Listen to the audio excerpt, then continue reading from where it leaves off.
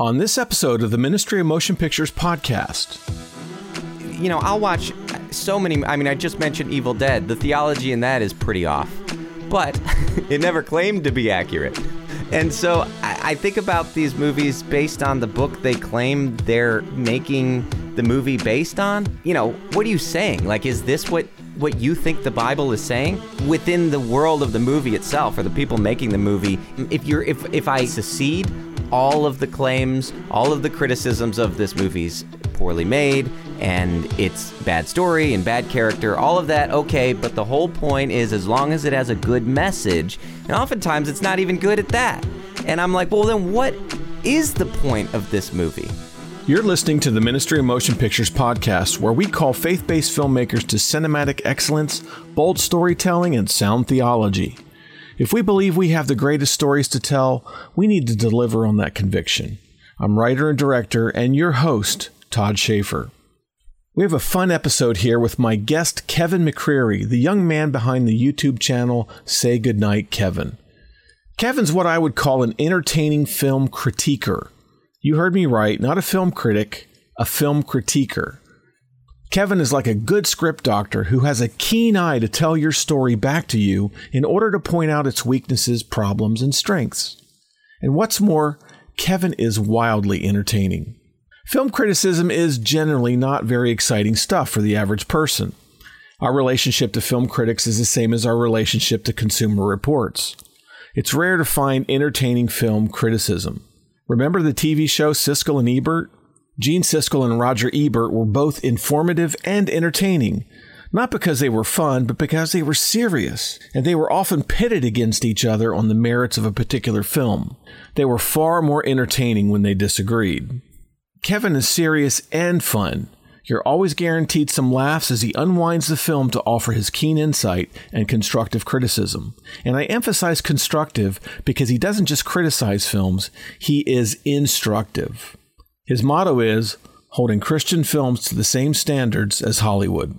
As I've said in previous episodes, the faith-based film genre needs good film critics in order for it to grow and thrive, and Kevin stands among the best. This is episode 36. You're a media producer, you live in Nashville, you also do editing. You've worked for Focus on the Family, The Adventures in Odyssey. You've done some editing there. You had your own studio called KMAP, which I guess stands for Kevin McCreary Audio Productions. Wow, nice. Yeah, I've never had anybody guess what that was. That was in college, I did that. I had djmacjd@yahoo.com was my old email address. Wow. And I figured, I guess that's one of those moments where you have to grow up. You're like, oh, maybe I shouldn't have DJ. Like, I wasn't a DJ. I just thought it was funny. This high school email address. Yeah. At least it wasn't Kevin Boy 14. That would have been at more juno.com. But easy to remember. You've also produced a number of podcasts, right?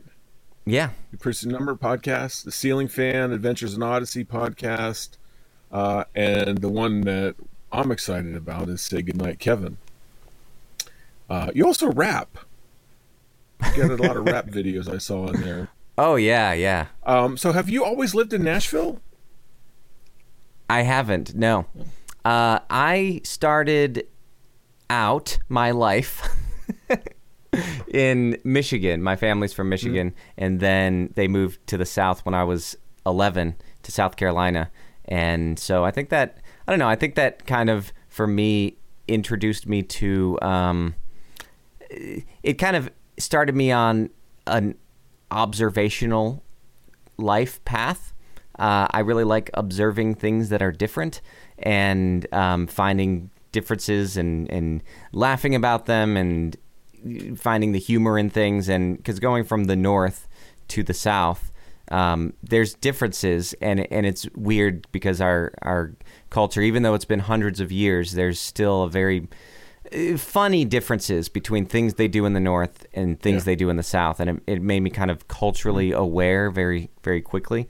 And my family always, just little things that they say in the North and the South, it's different. So I always avoided getting a Southern accent because I knew that they didn't talk like that on the radio and on TV, and so I always avoided that. But yeah, so there's nothing happening though in South Carolina as far as media goes, and so I moved to Nashville. Good. And there's a lot going on here. That's where you started working for. Hold on, you were in Focus on the Family, so that would have put you in Colorado Springs. Yeah. Colorado Springs, yeah. I lived there for 2 years out of college. It was my first gig. I interned there and then worked there. And it was a good place to start because Focus on the Family, they are, whether or not people agree with all of their different stances on different things, they are very dedicated to quality. And so it was really cool to be in a place that, like, they didn't let anything go. If I was editing something and it sounded a little off, it was called out and I had to fix it. And so it was kind of a boot camp sort of situation for audio production and audio editing. And I think Adventures in Odyssey is the same way. Like because I worked for the radio program, but I did some Adventures in Odyssey is where all the fun happens. You know, that's the kids show, and it's a really creative show, and so I learned a ton about sound design and stuff from there. Let's jump into Say Goodnight, Kevin. How did that start? What gave you the idea for that? Well, so like you said, I'd done a few different podcasts, and I had been doing this one podcast that was super niche. It's called The Ceiling Fan, and it was a fictional character doing a podcast about, like, that's the premise. About, and I was doing his voice, it was this kid who claimed to be the biggest Adventures in Odyssey fan. And within that, he would do these different adventures, and we also would do kind of a news report that was like The Onion, where it was doing like news about things happening in Adventures in Odyssey, but they were like made up things that they wouldn't do on an actual Adventures in Odyssey episode. And like there was one where I can't, I always can't even remember ones that we did, but just little stupid things like Mr. Whitaker actually was running some sort of like ring of kids, like ice cream smuggling ring or something, like, like usually like more grown up stuff that they wouldn't do on the show. Yeah. And it was fun and funny, but like most people who know what Adventures in Odyssey is didn't find it funny because it's making fun of their favorite show. And most people who didn't know what Adventures in Odyssey was, who might have found it funny, well, they wouldn't find it funny because they didn't know what the show was. So it's a super niche thing. And that's why I continue to do that same thing with Christian movies. But I don't know, I find that sort of thing funny. So I was doing that show. I'm leading to something, I promise. I was doing that show, and I was working with several people. I found it very fun to, this is kind of the age of new media, and how far can I push it to where I'm making an audio drama with people all across the country, putting something together, and it was a lot of fun. But it ended up being a ton of work and very dependent on everybody was volunteering to do it, and so nobody was getting paid, and I was very dependent on other people, and so and waiting for them to get their lines in and stuff, and I felt bad because I was always kind of pressuring people to do something, and it felt like it was my, I was pushing people towards my dream, I guess, and I was like, I like video production. I've always wanted to start a YouTube channel, and so I had the stuff, I had the camera and the equipment to do it, and I thought, I should just do something that's just me. And so the idea of my YouTube channel was just to make something that was me. It was like a side project where I could just talk about things, And I ended up, when I first started the channel, it was just kind of me doing listicle type videos where it's like, hey, here's 5 reasons cell phones are dumb, am I right? But I always enjoyed experimenting with different stuff, and I figured, well, this is a cool creative outlet because I can do whatever I want because not a whole lot of people are watching, and so I would try different stuff, and it was kind of my little creative playground. And it was actually when I'd been watching a lot of Nostalgia Critic, who does movie reviews and stuff, and I was like, I should do something that's like that, but with Christian movies. And so it was more, I was doing a parody of his videos, and people liked it. It got more views. I reviewed the Kirk Cameron Left Behind movie, and it was kind of, I always loved Mystery Science Theater and riff tracks, and I always wanted to do one of those types of things. And so this was kind of my opportunity to try my hand at it. And I loved it. I enjoyed doing it so much that, and people seem to like it. And I always tell people, like, whenever they're doing a creative project, if it's YouTube or podcasting or whatever, people want to do something like this, but they don't know what exactly to do. I always say experiment and play around and figure out, find your voice. And finding your voice, to me, I think means finding, it's 3 things. It's kind of a trifecta. Something that you enjoy doing, something that people seem to like that you do or want, something that people respond to and want more of, and something that you're good at. And because sometimes you get 2 of those, and not 3. And because you can have something that you're good at and people like, but you don't enjoy doing it. I know some YouTubers like that who got, their videos got big doing something that they don't actually enjoy doing anymore. And that, I think, can wear you down really quick. You can get burnt out really fast. But it, also you have to gauge which, the level to which you like those, the level to which those are significant to you. Because if you're doing something that you love and that you're good at, and people aren't really responding, but enough people, like I'm kind of that way because I don't have millions of subscribers, but the people who do subscribe and the people who do watch my videos really like it. And so to me, that's enough. I could tell myself, that, there's not enough people, and so people aren't responding. But I don't, because I like the amount of, I like the viewership, and the people who find it think it's special and fun, and so that's what I do. I review mainly Christian movies. Since I started off doing Christian movies, I like doing other stuff, but I think Christian movies is kind of where I've found, because I grew up in the church and homeschooled and in youth group and all of that, like I think I find that's me. That's where I really feel like it's appropriate for me to criticize. Yeah. And yeah, exactly. And I was on a podcast recently where we were talking about how there have been people who are like, this kind of niche criticism is something that exists, like because something is catering to a niche audience. Like someone brought up the Medea movies, and they told me, you should review the Medea movies because they suffer from a lot of the same things that Christian movies suffer from, but geared towards a different niche. And I'm like, it's not really for me as a white male to go after those movies. I mean, I could criticize it, of course, but to kind of go after it because they're catering to a particular subculture, I don't feel as comfortable with it, where the person who was recommending me do that would feel more comfortable. And I was like, you should do that because it's definitely something that you could speak to from a much clearer perspective. And so for me, I feel like it is something that I can appropriately approach. Not that atheists or non-believers can't criticize Christian movies. In fact, I think it's good that they do, because it's good to see what people who you claim to be trying to reach think of your movies.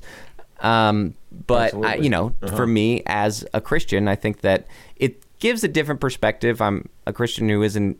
It doesn't bother me if someone criticizes a Christian movie because it's just a movie. My salvation isn't in the movie itself. So I think that it's accountability is such a core part of Christianity and learning and growing. And to me, that's really learning is what movie reviews and analytics or analysis is all about. Like that's what you do, especially if you go into like a master's program, you're reviewing papers that were written and articles and ideas. That's that type of analysis, and film school is that way too, where you're watching movies and critiquing them. That's what I like to do, and that's what I do on my channel, along with making a few jokes along the way. Well, this is what I've been talking with Kev, the guy from Gospel, with Brett McCracken at the Gospel Coalition, who does a lot of film reviews, and Tyler Smith, who I think you know. These reviewers, I mean, I think movie criticism for Christian films has to be happening if we're going to have a Christian film industry that's growing and developing and becoming something more than what it has been in the past. I think it's crucial that happens. When you look at most film movements throughout history in different parts of the world, like the French New Wave, the Italian Neorealists, they were surrounded by critics who were, sometimes they were very, very scathing, and sometimes they were very helpful. And I think that's sort of the environment that all film has to come out of. There has to be that fostering of that whole unit. Christian film doesn't just happen on its own. It has to be fertilized by the criticism and we have to be open for it. We have to be open to the critiques, because then we're learning, and then we're doing the next thing. I think that you have to be, anytime you're doing anything creative or any sort of project, you have to be open to criticism and also willing to let it go, let it slide off your back. That's and take it with a grain of salt, because criticism is very much opinion driven, and it comes from one perspective or another. But if you find some criticism that if you're open to it and you're like, okay, this is something that is making some valid points, then listen to it and learn from it.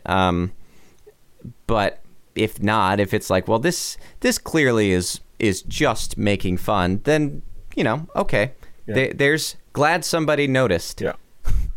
Well, I mean, any criticism could either be someone's opinion, or it could be reality, that you missed something as a filmmaker or a storyteller. You had this flaw, and other people are going to let you know about it, and you learn from that.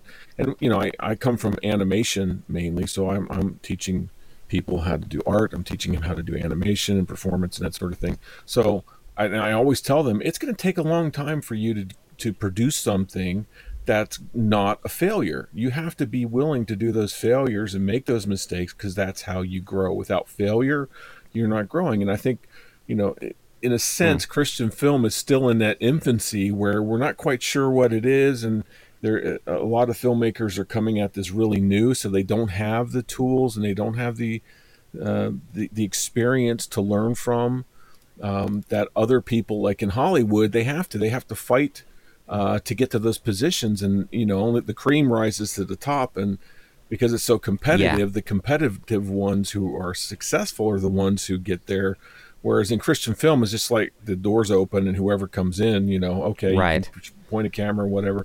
It's going to take time for those filmmakers to actually grow and develop. And that, I think that's what we're seeing and where we are in the industry at this point. I mean, I always say that, like, some of these filmmakers, if their movie was not a Christian movie, it would be totally fine that it's all fine that people are making whatever they want to make, but typically this particular caliber of film would not be a theatrical release. It would be a touring film festivals and stuff. And you always, I mean, if you watch a TV show, you're not judging it, the acting and the visual effects and stuff, the same way as you do when you whenever you watch a movie in the movie theater. And there's just some sort of, we always give forgiveness or to different mediums. And so I think that's what stands out with Christian movies, is that a lot of times movies that really aren't supposed to be where they are elevated into positions that feel weird. Then it's like, well, if a secular movie was in theaters, typically this wouldn't be the caliber to which, it would be. Typically this caliber movie ends up, somewhere else. And so whenever you see, but then you drop down, you watch, now that Amazon lets anybody upload their movie, you can see on Amazon Prime some of these. I'm friends with a lot of Christian filmmakers, and I'll see, hey, our movie is up on, I'll see it on Facebook. Our movie's up on Amazon Prime now, and I'll go check it out, and it's embarrassing sometimes to see, because it's like, well, this movie is not being distributed on a platform, and this, I think other genres like the horror genre deals with that too, where you kind of have these movies where, because people who like those movies really, they kind of, there's a level of forgiveness, I guess, where they're like, we just love to see. I don't know. I don't watch a lot of horror movies, but I just know that people who watch horror movies will put up with a lot of hokiness for their horror movies. But you've got genre, exactly. But that's what's weird, is everybody knows that. Mm-hmm. They know that, and they intend to do it. Sometimes you watch these horror movies and the blood is so obviously fake, and it's, the most famous one I think is Evil Dead, where it's just so, especially Evil Dead 2, it's so over the top and extreme, and it's intentionally that way. Yeah. But I don't think and so people watch it and they get grossed out and they laugh and they have a good time and probably get drunk and high and whatever watching these movies at these festivals and stuff. But that's not what Christian movies do.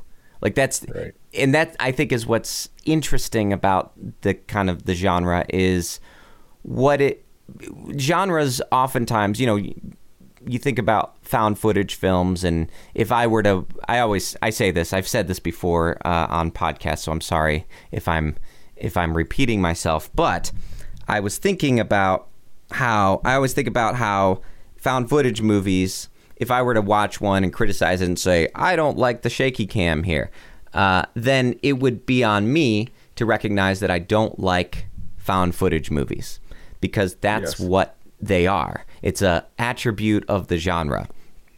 And so in the same way, you could say, like, well, this movie talks about Jesus. Well, what do you expect? They're not going to be preaching about Buddha in a Christian movie. So in that respect, it's a genre. But I don't think, and I think the same way with schlocky horror movies have, these overly gaudy blood and guts and bad special effects and stuff. So if that's the intention, but I don't think cheesy is the intention of Christian filmmakers.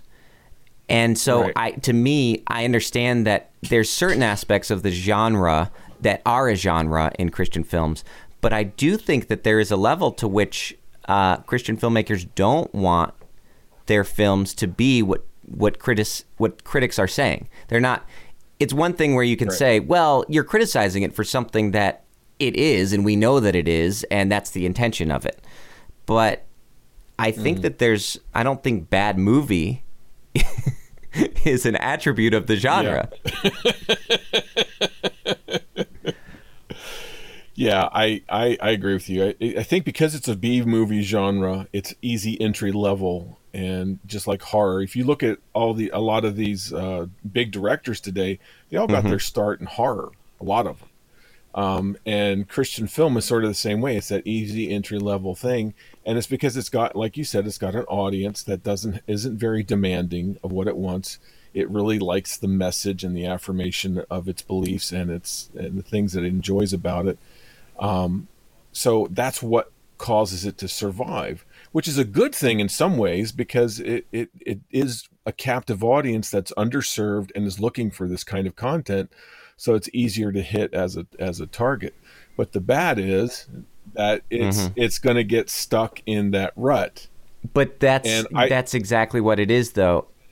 Right. Yeah, because it's a target market, not a genre. I think that there's a big difference, because I think that when I watched the first Evil Dead movie recently to kind of analyze it, to figure out what is it that like people saw in this that they knew Sam Raimi could be a big director. And what's interesting about that movie is that it is a filmmaker's movie, because you see exactly how he did every special effect.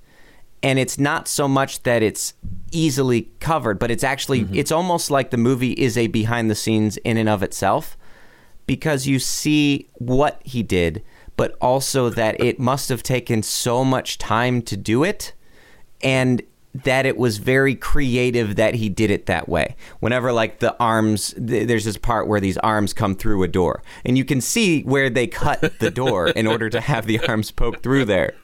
And so you see all of the things within it. Like, you know, you don't have to watch how did they do that? Because you know. So if you're somebody who is, you know, who likes stop motion animation, or you like, you know, practical effects, it's kind of here's some ways you can do practical effects in and of itself in the movie. And I think that because of that, you have kind of it even if it's cheesy, it's very creative.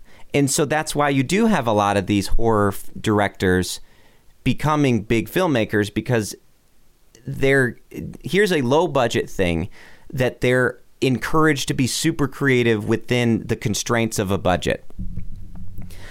And I don't know that happens in Christian movies. In general, it's not a genre that's known for, yes, cheesy, but extremely creative. I think part of that is that a lot of filmmakers come at it thinking, oh, well, if they can do that in a Hollywood film, and that's really a bad decision, then I can do that. So what's to stop me? So they're not necessarily coming at it from a creative standpoint. A lot of them are coming at it from a messaging standpoint. But the thing that I find is that in general there is a disrespect for the craft of filmmaking. There's this belief that anybody can do it. And sadly, you know, I have to say that Spielberg and Scorsese and those guys said, you know, there's going to become a day when everybody can get a camera and everybody can go make a movie, and they're going to be making lots of movies. That's like saying you can walk through a community art show and look at all the art that these folks are doing in this small little community, these little portraits that look ugly and, you know, bad barns and that sort of thing, and go, hey, I can do better than that. Give me some paint and canvas, and I'm going to produce better art than those guys. Unless you've ever painted, you don't know how difficult it is. You can spot the problems, but that doesn't mean you can execute and do something better than what's there. It's a sense of the craft. There's no sense of craftsmanship, a respect for the craftsmanship it takes to produce some of these things. And so people go into a gangbusters without any understanding that, you know, people have spent years and, you know, most of their lives developing the skills and the abilities to do something that's powerful and moving and is at a high level of quality, creative quality. And that's why we get a lot of these bad films, is because they think anybody can do it and they just get out and start shooting stuff. And it's only until they start trying to put it together do they realize, holy cow, I really don't know what I'm doing. Yes. I mean, I feel like that's why, because it's true. Like, criticizing is easy. Yeah. That's what I do. But I recognize I can do that. I also recognize I probably can't make a movie. And so I don't. That's my superpower. I know what I don't know how to do. So I don't do it. Yeah, that's true. But and I do feel like that's... You do well, Kevin. I have to see, there you go. I love your YouTube channel. I love, you know, honestly, I had on my list. I always have a list of films to watch. And, you know, I throw in a Christian film in there, especially because I'm doing this podcast. And I just want to be on top of things and see what's going on. And I want to be... And some of them, I can't watch them. I don't have the stomach that you have. So I'll go. Okay, I'll now type in your video, your YouTube channel. Say, did Kevin do a review on this? Oh yes, he did. So then I get to sit down for an hour and be entertained while you're analyzing this film, and that's more. My wife and I enjoy watching your YouTube reviews on some of these films more so than the film themselves. Well, good. And you're watching it for my commentary, not as a replacement to the film, correct? Oh, right, exactly. For legal purposes, we got to make sure that's clear. That yes, that's true. I'm watching it because you're entertaining. There's added the way value. You talk about things, and you've got a lot of added value. It is so entertaining. Well, I really appreciate that. You have an ability to make an entertaining review that I haven't even seen much of in the secular world. I think you could really branch off into that area. Well, thank you. I mean, you're entertaining. Your critiques are really good. You're point on when it comes to story and the cinematic qualities that are lacking or else good, because you do praise a lot of these films for the good story points, the good characters, the good cinematics. And you're also very knowledgeable about the theology, and I appreciate how you point those things out where, it's sort of left in this nebulous land, even in a Christian film. What are they really saying there? And you're like, wait a minute, this is the truth, and you guys are skirting around the truth because you're not willing to say this or whatever. It could be anything. Yeah, I find that critique. Yeah, I find that important, not because I'm. I'll watch so many. I mean, I just mentioned Evil Dead. The theology in that is pretty off, but it never claimed to be accurate. And so I think, to me, I think about these movies based on the book they claim they're making the movie based on. Not that every movie is a biblical epic, but like you claim to believe this thing, and so why? What are you saying? Like, is this what you think the Bible is saying? And since I grew up in church, and because, I went to school at a Christian school, and theology is important to me, and it's more of a hobby. I think I find it interesting. It's also, my faith is important to me, but like, it's not important for me to convince people. I think that the Holy Spirit can do that. I like telling people what I've discovered and found, but I do think that within the world of the movie itself, or the people making the movie, if you're going to make a movie with this stated, even the bottom, if I secede all of the claims, all of the criticisms of this movie's poorly made and it's bad story and bad character, all of that, okay, but the whole point is, as long as it has a good message, then how is it even as a message? And oftentimes it's not even good at that. And I'm like, well, then what is the point of this movie? Yes, that's right. So I don't like to, there are people who write reviews, and my point isn't always to review the theology of the movie to see, are you being Christian enough in your movie? But if you're going to make a movie with, it would be the same way if someone did a true story and said, this is a true story. It would be prudent for me to point out where it isn't true. Like they said this is a true story. I watched that movie on Amazon Prime about it was called about the hot air balloon.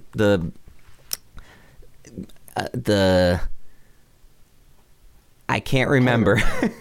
It's a movie about a guy who goes up in a weather balloon, and what's interesting about the movie's pretty good, but my wife and I were watching, and we looked up the real story, and it's so far off that the movie has this man and this woman going up, and they don't like each other at first, and it's this very like kind of the foundation of it is very much a chick flick where they don't like each other and then they fall in love and that sort of thing. Well, in real life, it was two dudes who went up and there was no love story, and it's so off base on. So if I was reviewing that movie, I would feel it necessary to point out that, hey, this is a good movie, but it's almost entirely fictional. Like, there's very little that happened in this movie that, I feel the same way about Remember the Titans, where that movie is such a good movie, but it's pretty much 80% made up.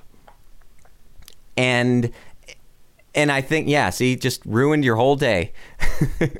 But, I think in the same way, if a movie's going to claim to be Christian, I think that's why I end up pointing out theological stuff in my reviews, is just because I think it's important to, when something's off base, at least from my perspective. I know that my theology is probably different than a lot of people. I have lots of people who are Catholic and Protestant and Mormon and atheist and all kinds of people who watch my show. But from what I've read in the Bible and what I've seen, I point that out. I do the same thing with economics. I do the same thing with, storytelling, because I know a lot of this stuff there's very, very smart people who are way smarter than me who believe differently than me on some of these things. But here, that's why I do emphasize that it's an opinion, but, I truly believe it. But that's part of your voice too. I think we should not be afraid to criticize a theology where it's off, where it's drifting into heresy, where it's going to confuse people. And I don't think it happens enough. Yeah, because sometimes I think the directors don't know. I think that's one of the main things I like to point out is, here's the thing, and I don't know if you know that this is how this is coming across. Right. I do that a lot with innuendos, because sometimes it's just so much like, do you know what you've done here? Because anybody watching this movie who has, who's worked at a restaurant in a restaurant kitchen for 5 minutes will not think that you are being very pure in this moment. Like, and sometimes maybe I have a perverted mind, but sometimes I'm like, I don't know anybody who's gonna. Maybe just be aware. It's important. It's crucial. It's part of the fiber of crucial concern in these movies, and we have to make sure that they're being clear. I mean, if they're going to present a salvation message, right, they need to do a little bit better than your Sunday school flannel graph that you're just trying to entertain the kids for a time being. We got to elevate ourselves, and that's one of the things I find with Christian films. Is I sit there at the end and I'm going, did that really represent myself, my faith to the world? And would I be happy with a non-believer sitting down and going, oh, that must be what Todd's all about? Yeah. No, it's not what I'm all about. It's embarrassing. Yeah, that's very much my perspective as well. Like, if an atheist or if a non-believer, if an alien comes along and watches this movie, sometimes I think that there's a Christian bubble or there's almost this Christian entertainment inbreeding where one Christian thing is successful and then more of those things are produced, and it's like, where, I feel that way with Christian music. I put on K-Love or something and I'm like, there's nothing in the secular world that sounds like this, but I can see, if you follow the genealogy of Christian music, how they came to this, because it's all this, it's all the same, very reverby, very I guess praise and worship. I guess the closest thing is like a U2 type thing, but like so far removed from that at one point Christian music were inspired by U2 but not as good, and then this is like 5 generations removed from that. It's just all very weird, because but yet everybody's like, yeah, that's good, oh, I love it, and it's all inspired by itself, to where it's so far removed from, like, if someone watching this who's not part of that niche. And I think that's something that movie Gavin Stone, which I criticized very much, and I still would. I think I've Dallas Jenkins has done much better things since he's made The Chosen. But that's one part about that movie that I think is cool, is that it's a fish out of water story about a guy from Hollywood who has to go to a very accurate church. It's not like, every movie, every time there's a church, it's some like Gothic cathedral that the pastor is always like there in the sanctuary. He's never in his office. At the end of the night, nobody else is there, but he's sort of drifting in and out, and then they have their that's the big moment in the film where the character changes his mind. Yeah. And so what I like about Gavin Stone is that they, it feels like a real church, like a real mega church, but like an actual church. And he's there, and they're doing things that Christians do. There could be a blog. I'm sure there was stuff Christians do, and they're doing things like that. And you see it from his perspective and how weird it is. And I think that that's important to see. Like, we're so caught up in our Bible study and our internal logic of our churches that we forget that maybe we should check and see. And sometimes it is weird. I mean, Christians are a peculiar people, and that's fine. And that's great. And there's things that we believe in that are weird, but true. Yeah. But there are things that we do, traditions and tendencies and habits that we get into that aren't ever talked about in the Bible, aren't part of that. And it's okay to keep doing those. It's okay to have a potluck.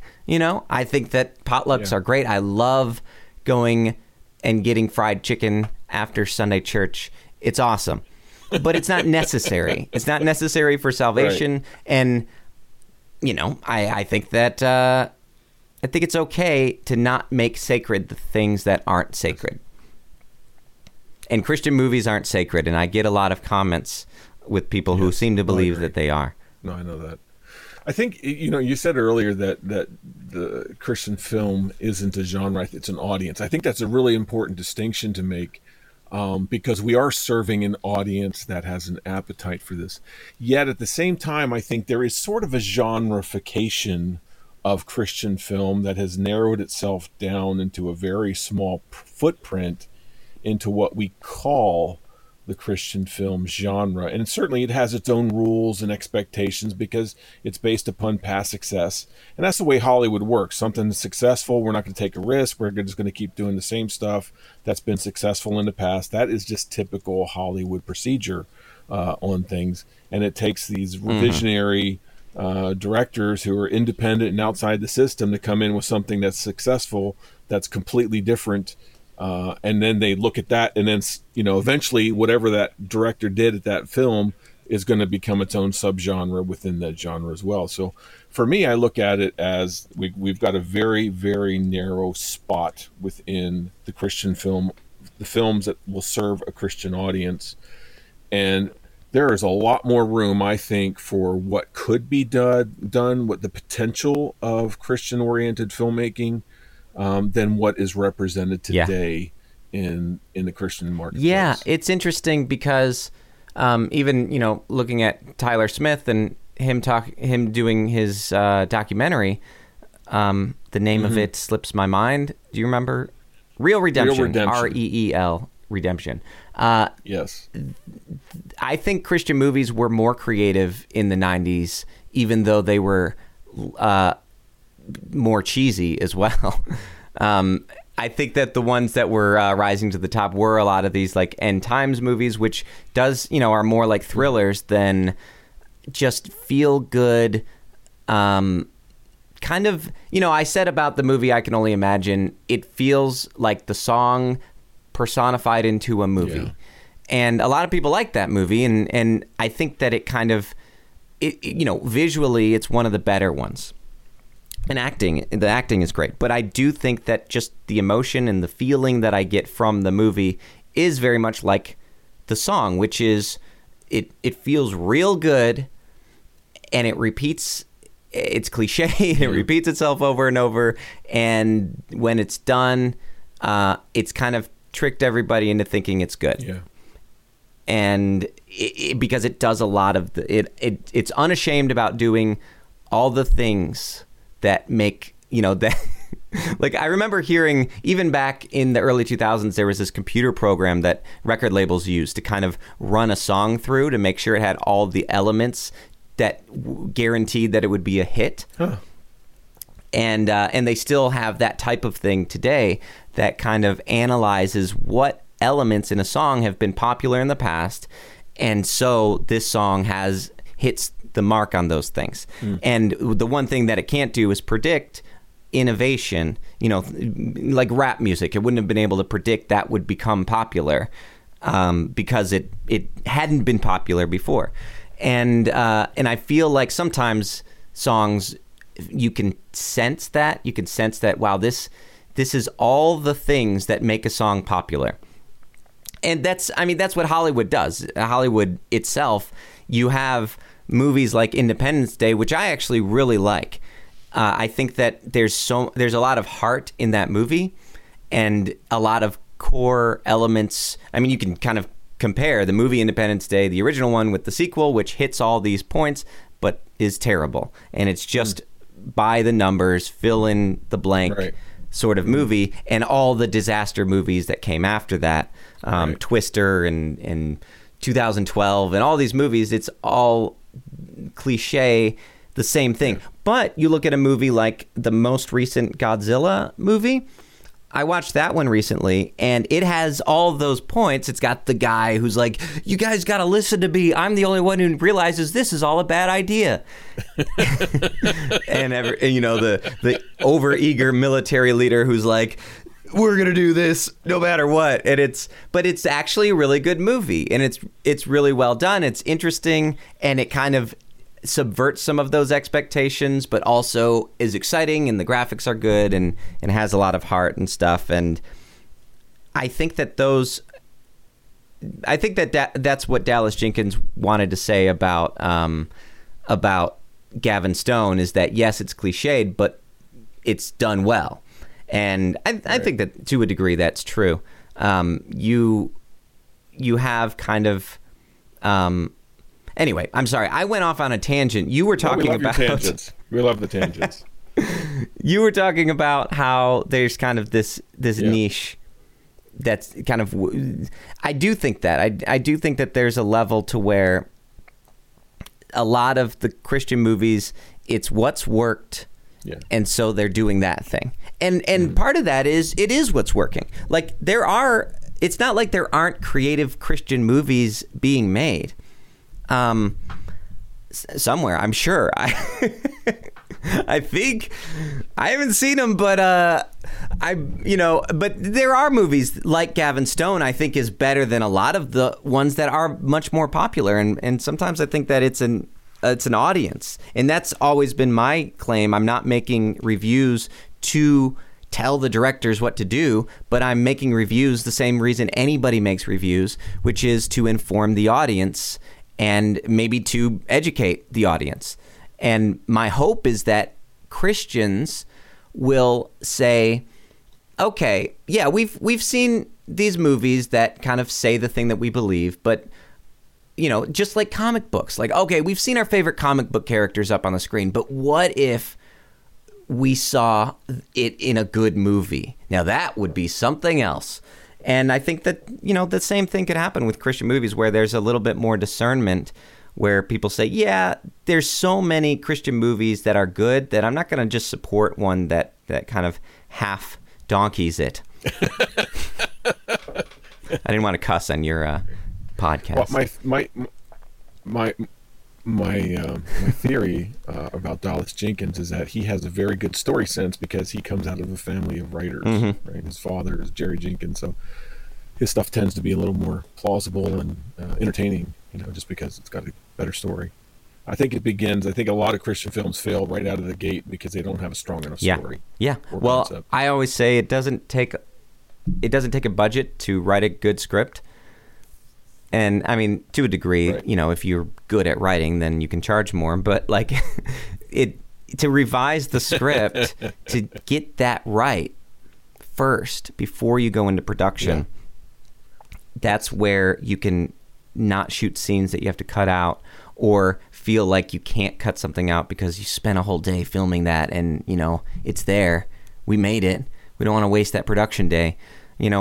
Getting it down before you shoot. And part of that is being a student of film and watching movies that maybe you don't necessarily feel comfortable watching, but knowing that this is a classic film that has things, ignoring the bad stuff and focusing on the things that make it a good film.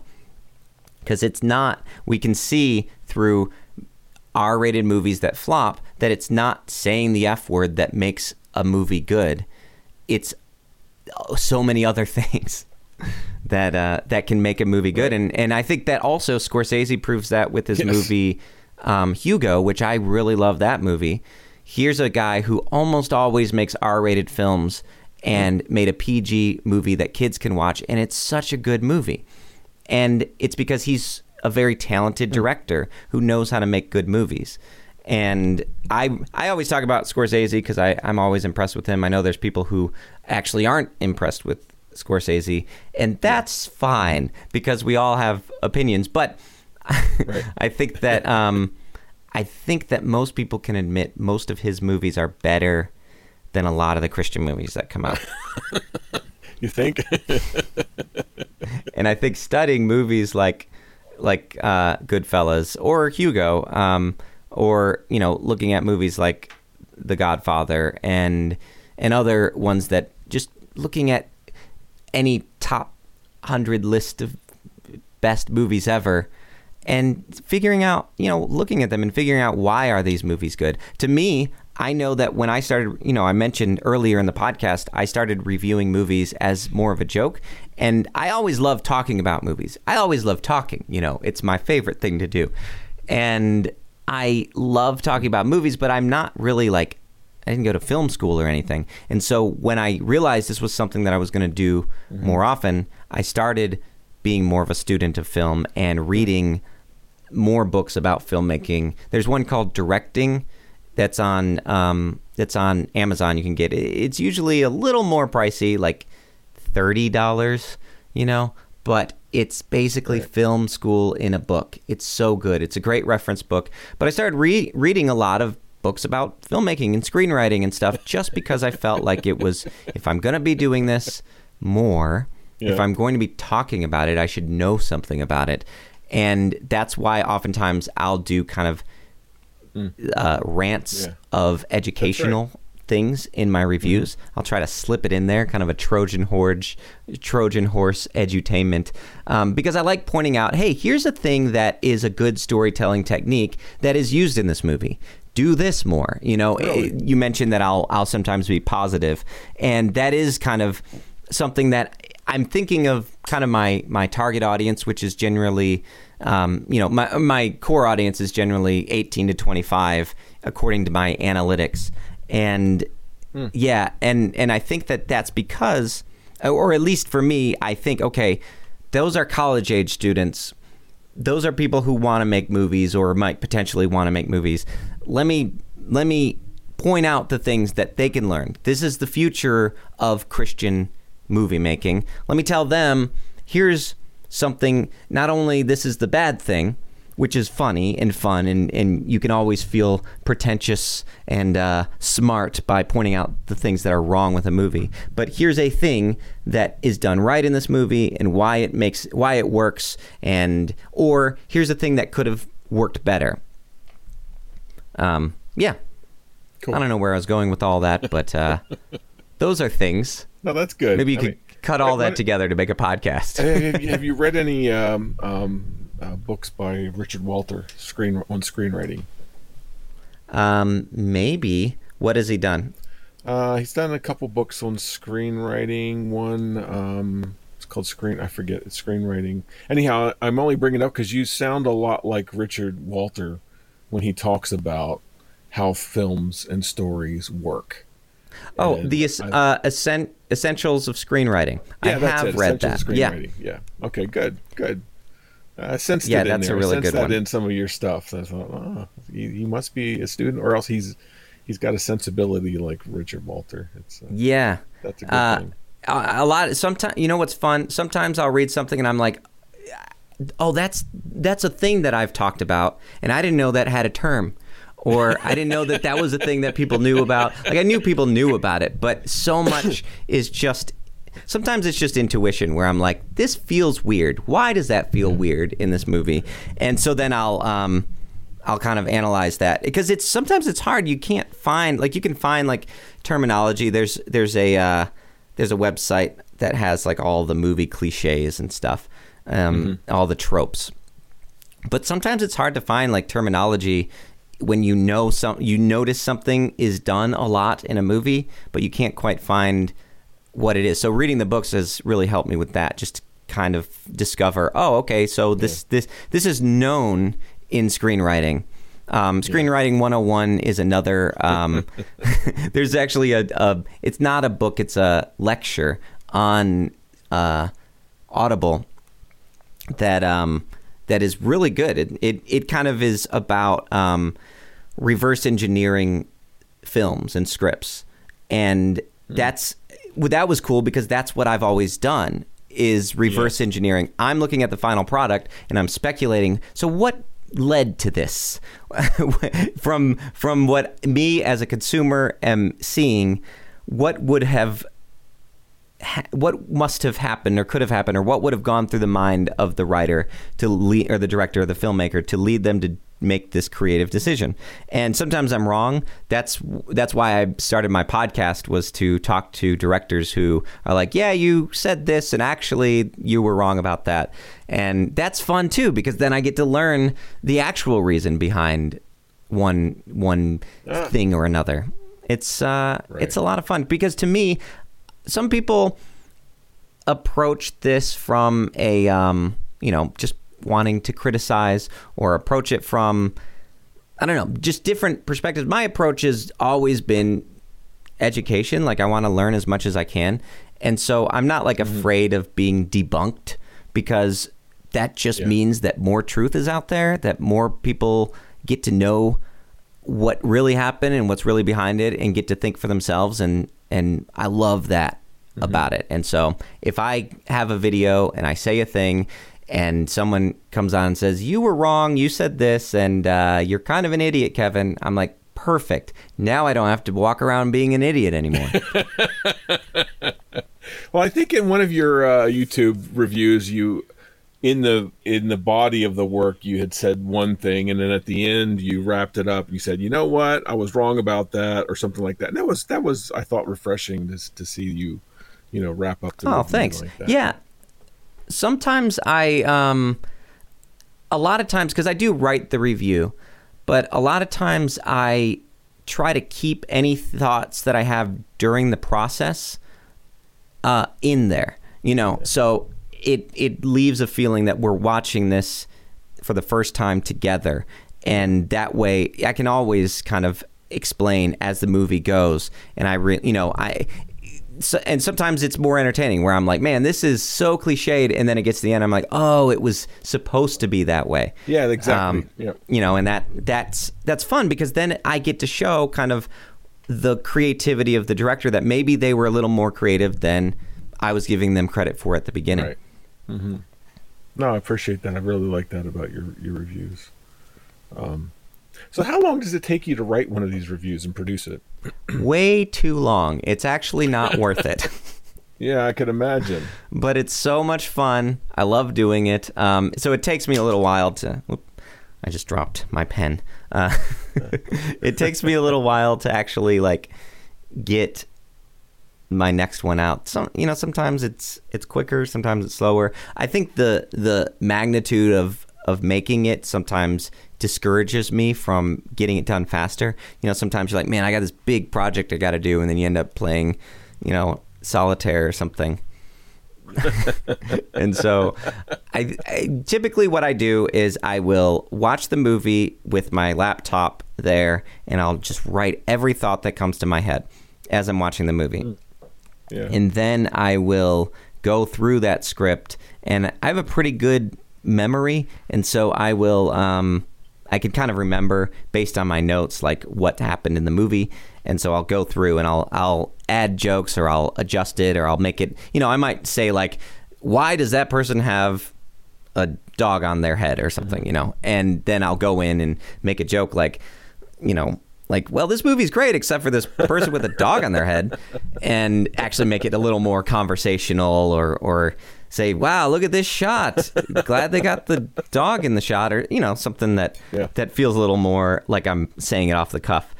And then I film it. I film just me doing the script.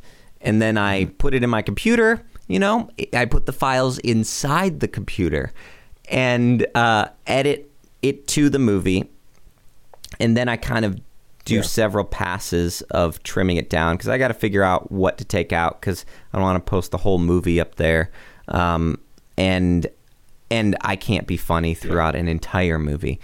And then I'll actually, as I'm editing, I will add voiceover stuff to it. So there's parts where, it used to be a little more obvious. I now use the same microphone with the same input and everything, but sometimes I can tell like the tone. It's hard. Tone is so frustrating. And I'm an audio person, and I still like, if it's not the exact scenario. Anyway, that's right. Getting into the weeds. You can't ever recreate. It's really frustrating. I don't know what it is. It's the temperature. It's the humidity in the air. It's this the person distance of the microphone. There's so many factors. Yeah.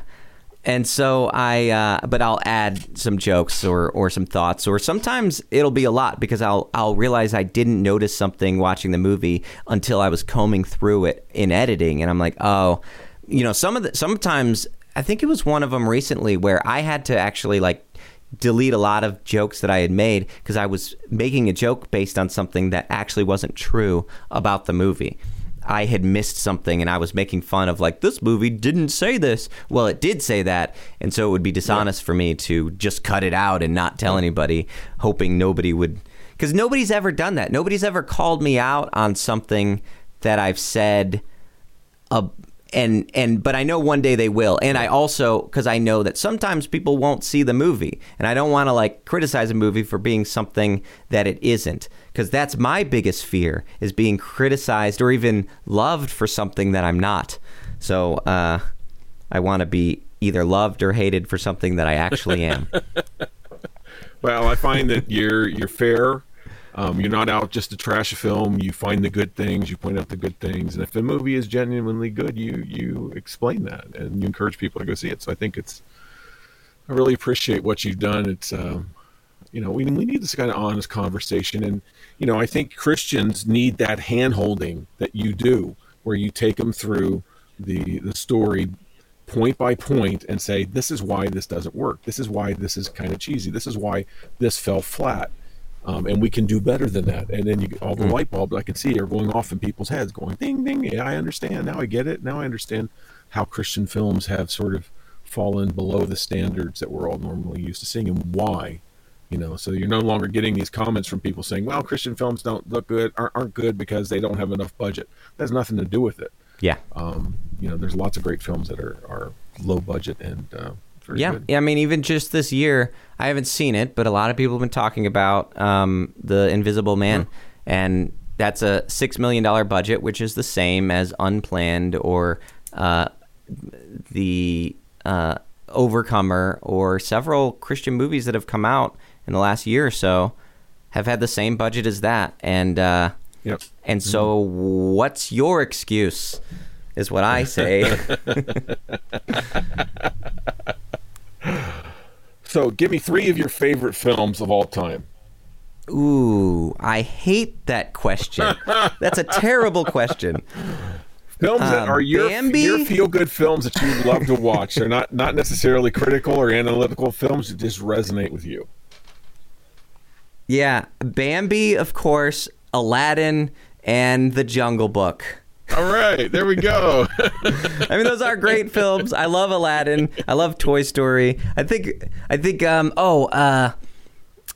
probably A Christmas Story. Oh, okay, yes, absolutely. I love that movie. That pops up in your things not just a lot. For Christmas. Yes. Home Alone. Obviously, my channel's named after it because "Say Goodnight, Kevin's" a joke in the movie. Okay, I was going to Alone. ask you where that came from. Yeah. Yeah. The mom says, "Say goodnight, Kevin," and he's like, "Goodnight, Kevin." It was a nice 90s snotty kid joke. But I love that movie. It's scored by John Williams, and it's so good. My wife and I went to the Nashville Symphony, where they'll often do movies and play along with it. And so they get, like, I don't know how they do it. They get a cut of the movie without the music in it, and the symphony plays the music. And at first I wasn't sure how that would feel, but we went and it was so cool. Like, the movie comes alive in such a different way. Wow. And but Christmas Story is the only VHS that my grandparents owned growing up. And so every time I was over there, I would watch that movie. And as I've gotten older, I've noticed, of course, the cuss words that are in it that I didn't notice as a kid. But also, it's such a cool, well-written movie, and which is funny because it's so voiceover driven, and I'm often critical of voiceover because in Christian movies it's usually used as a crutch. It's usually used as a way to not have to film a scene or show your audience something that they could have learned through visuals and through good acting. Right. And it's often lazy writing too. Yeah, but in this, I think in a Christmas Story, it's just so interesting because the movie is made to be. It's written as an adult being able to enter into what is important to a kid and speak in a way using adult terminology, but with the emphasis on the things that kids find important. And I think it's so funny. It's a really funny, clever movie that isn't necessarily for everyone, or maybe it is because everyone talks about it now because it plays. No, we love like 24 hours. We watch it every year. I love it. It's such but I say that to say I get something new out of it.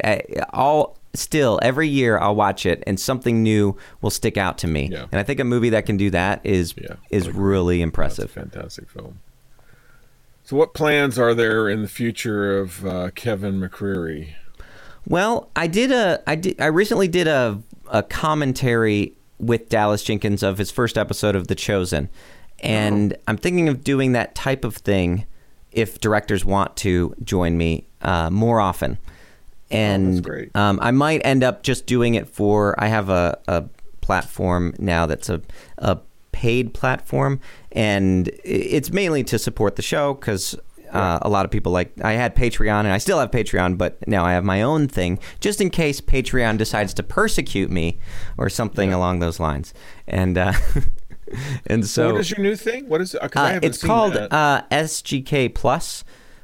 Say Goodnight, Kevin Plus. It's like it's like a streaming service, I guess, but it's mainly if a video gets taken down off of YouTube or anything, and I'm going to start adding stuff. So it's like a bonus sort of thing, so you can both support the show and get access to some bonus content that I'm going to be making, which one of those things may be these commentaries, which is a little bit easier to do because I don't have to.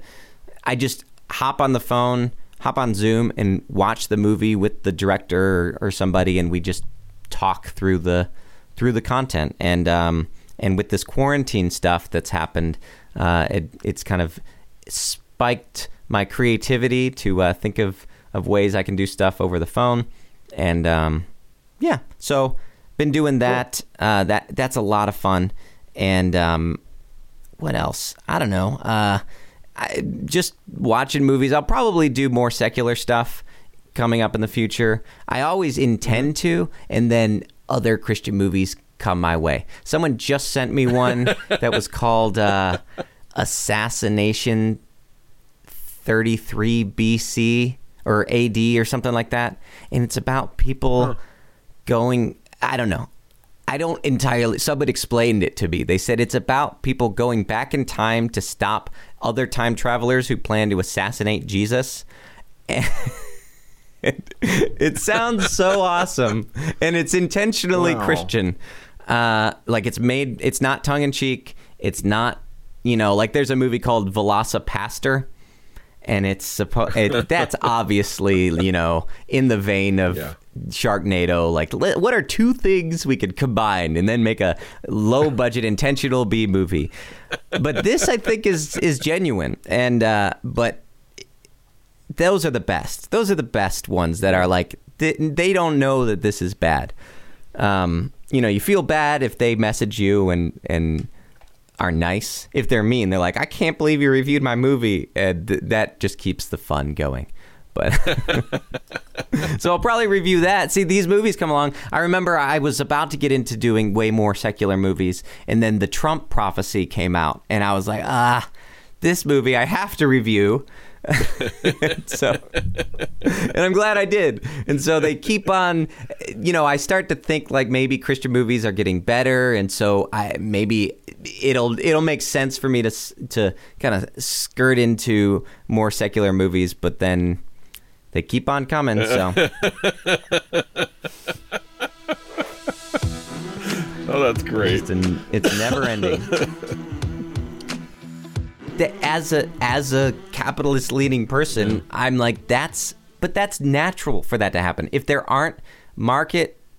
isn't natural market feedback saying to a business, we don't want this product, by having low sales, then there's no reason for them to change their production process. Yeah. Any business who is selling a lot of a thing will keep selling that thing. And any business that is producing a thing that isn't selling are going to shift their resources towards something that is selling. That's right. Or they're going to go out of business. And so all of these kind of like, let's send a message to Hollywood. We don't need to send a message to Hollywood. We just need to support well-made movies. But what they see as good is a message, And so they say, like, we need to support this. And I think that we need to recognize, like, I agree. It's so funny because the people who do, I always think about this because in theory, I believe like boycotting a product is a good idea in theory. Because, like, don't buy the thing that you don't like, that, vote with your dollar. But in practice, the people who do it are always people I don't agree with. Or who I just wouldn't want to have dinner with. So people who like on the right who are like, we're boycotting Disney because they have Gay Day at Disney World, and it's all based on misinformation. Like, Disney World never had a Disney like sponsored gay day. It was just people who were gay decided this is the day we're all going to meet up at Disney World, and Disney World didn't kick them out, which is fine. They're a business. Hey, we got a group of people coming. We're going to let them come. We're not going to stop them. And same on the left, where you have cancel culture and stuff. And I'm like, I agree in theory, but in practice, the methodology is just so off-putting. And in the same way with Christian movies, I'm like, I guess support the thing, but don't believe that you're tithing when you go see a Christian movie. Yeah. Like, your tickets, especially these studio movies that are like the Kendrick brothers, that are all that money's going to Sony. It's not going to them. You're not supporting the Kendrick brothers ministry because they don't have a ministry. They're a business. You're not. Yeah. They have to pitch their movie idea to Sony every time they make a movie, and Sony has to then say, okay, this is a movie we think will make money. Here's your money. You can go make the movie. It's not so by supporting the movie, they're just saying, all right, good. We made our return on investment on this movie was higher than Spider-Man. So sure, we'll keep making them. But it has nothing to do with, wow, Sony's really coming around, or that Sean Astin is a Christian or something. Yeah. Like, it has nothing to do with that. It's just, when Fox would make these My Kid Has Cancer and Went to Heaven movies, which is a genre apparently in and of itself. they weren't doing that because they Yes. just wanted to spread the good news of the Lord Jesus Christ. They did it because they saw a market to tap into, and so they knew that they could do it, and it worked. They have to be. They have to make this thing float.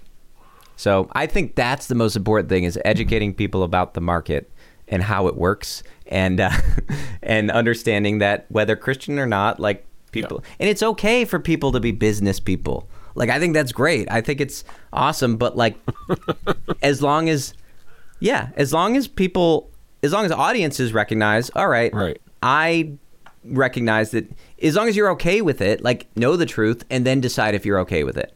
But I think maybe that's just kind of how my brain works, because I feel that way about myself, where I'm like, I want like I said earlier, I want people to love me for who I am or hate me for who I am, not who I'm not.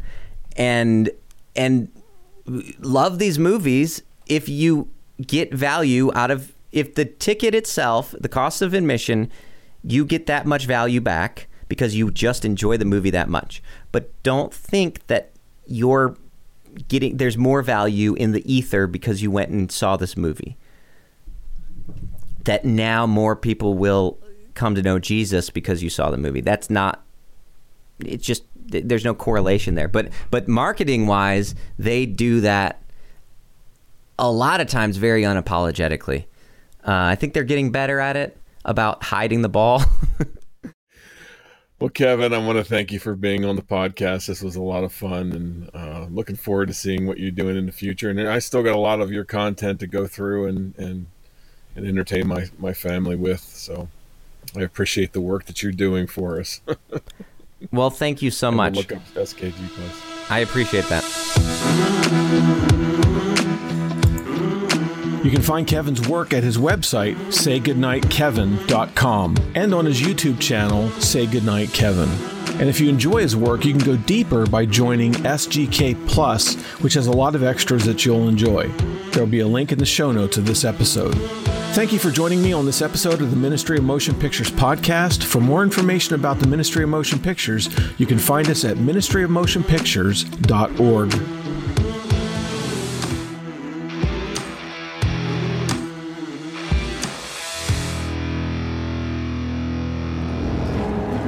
What we do in life echoes in eternity.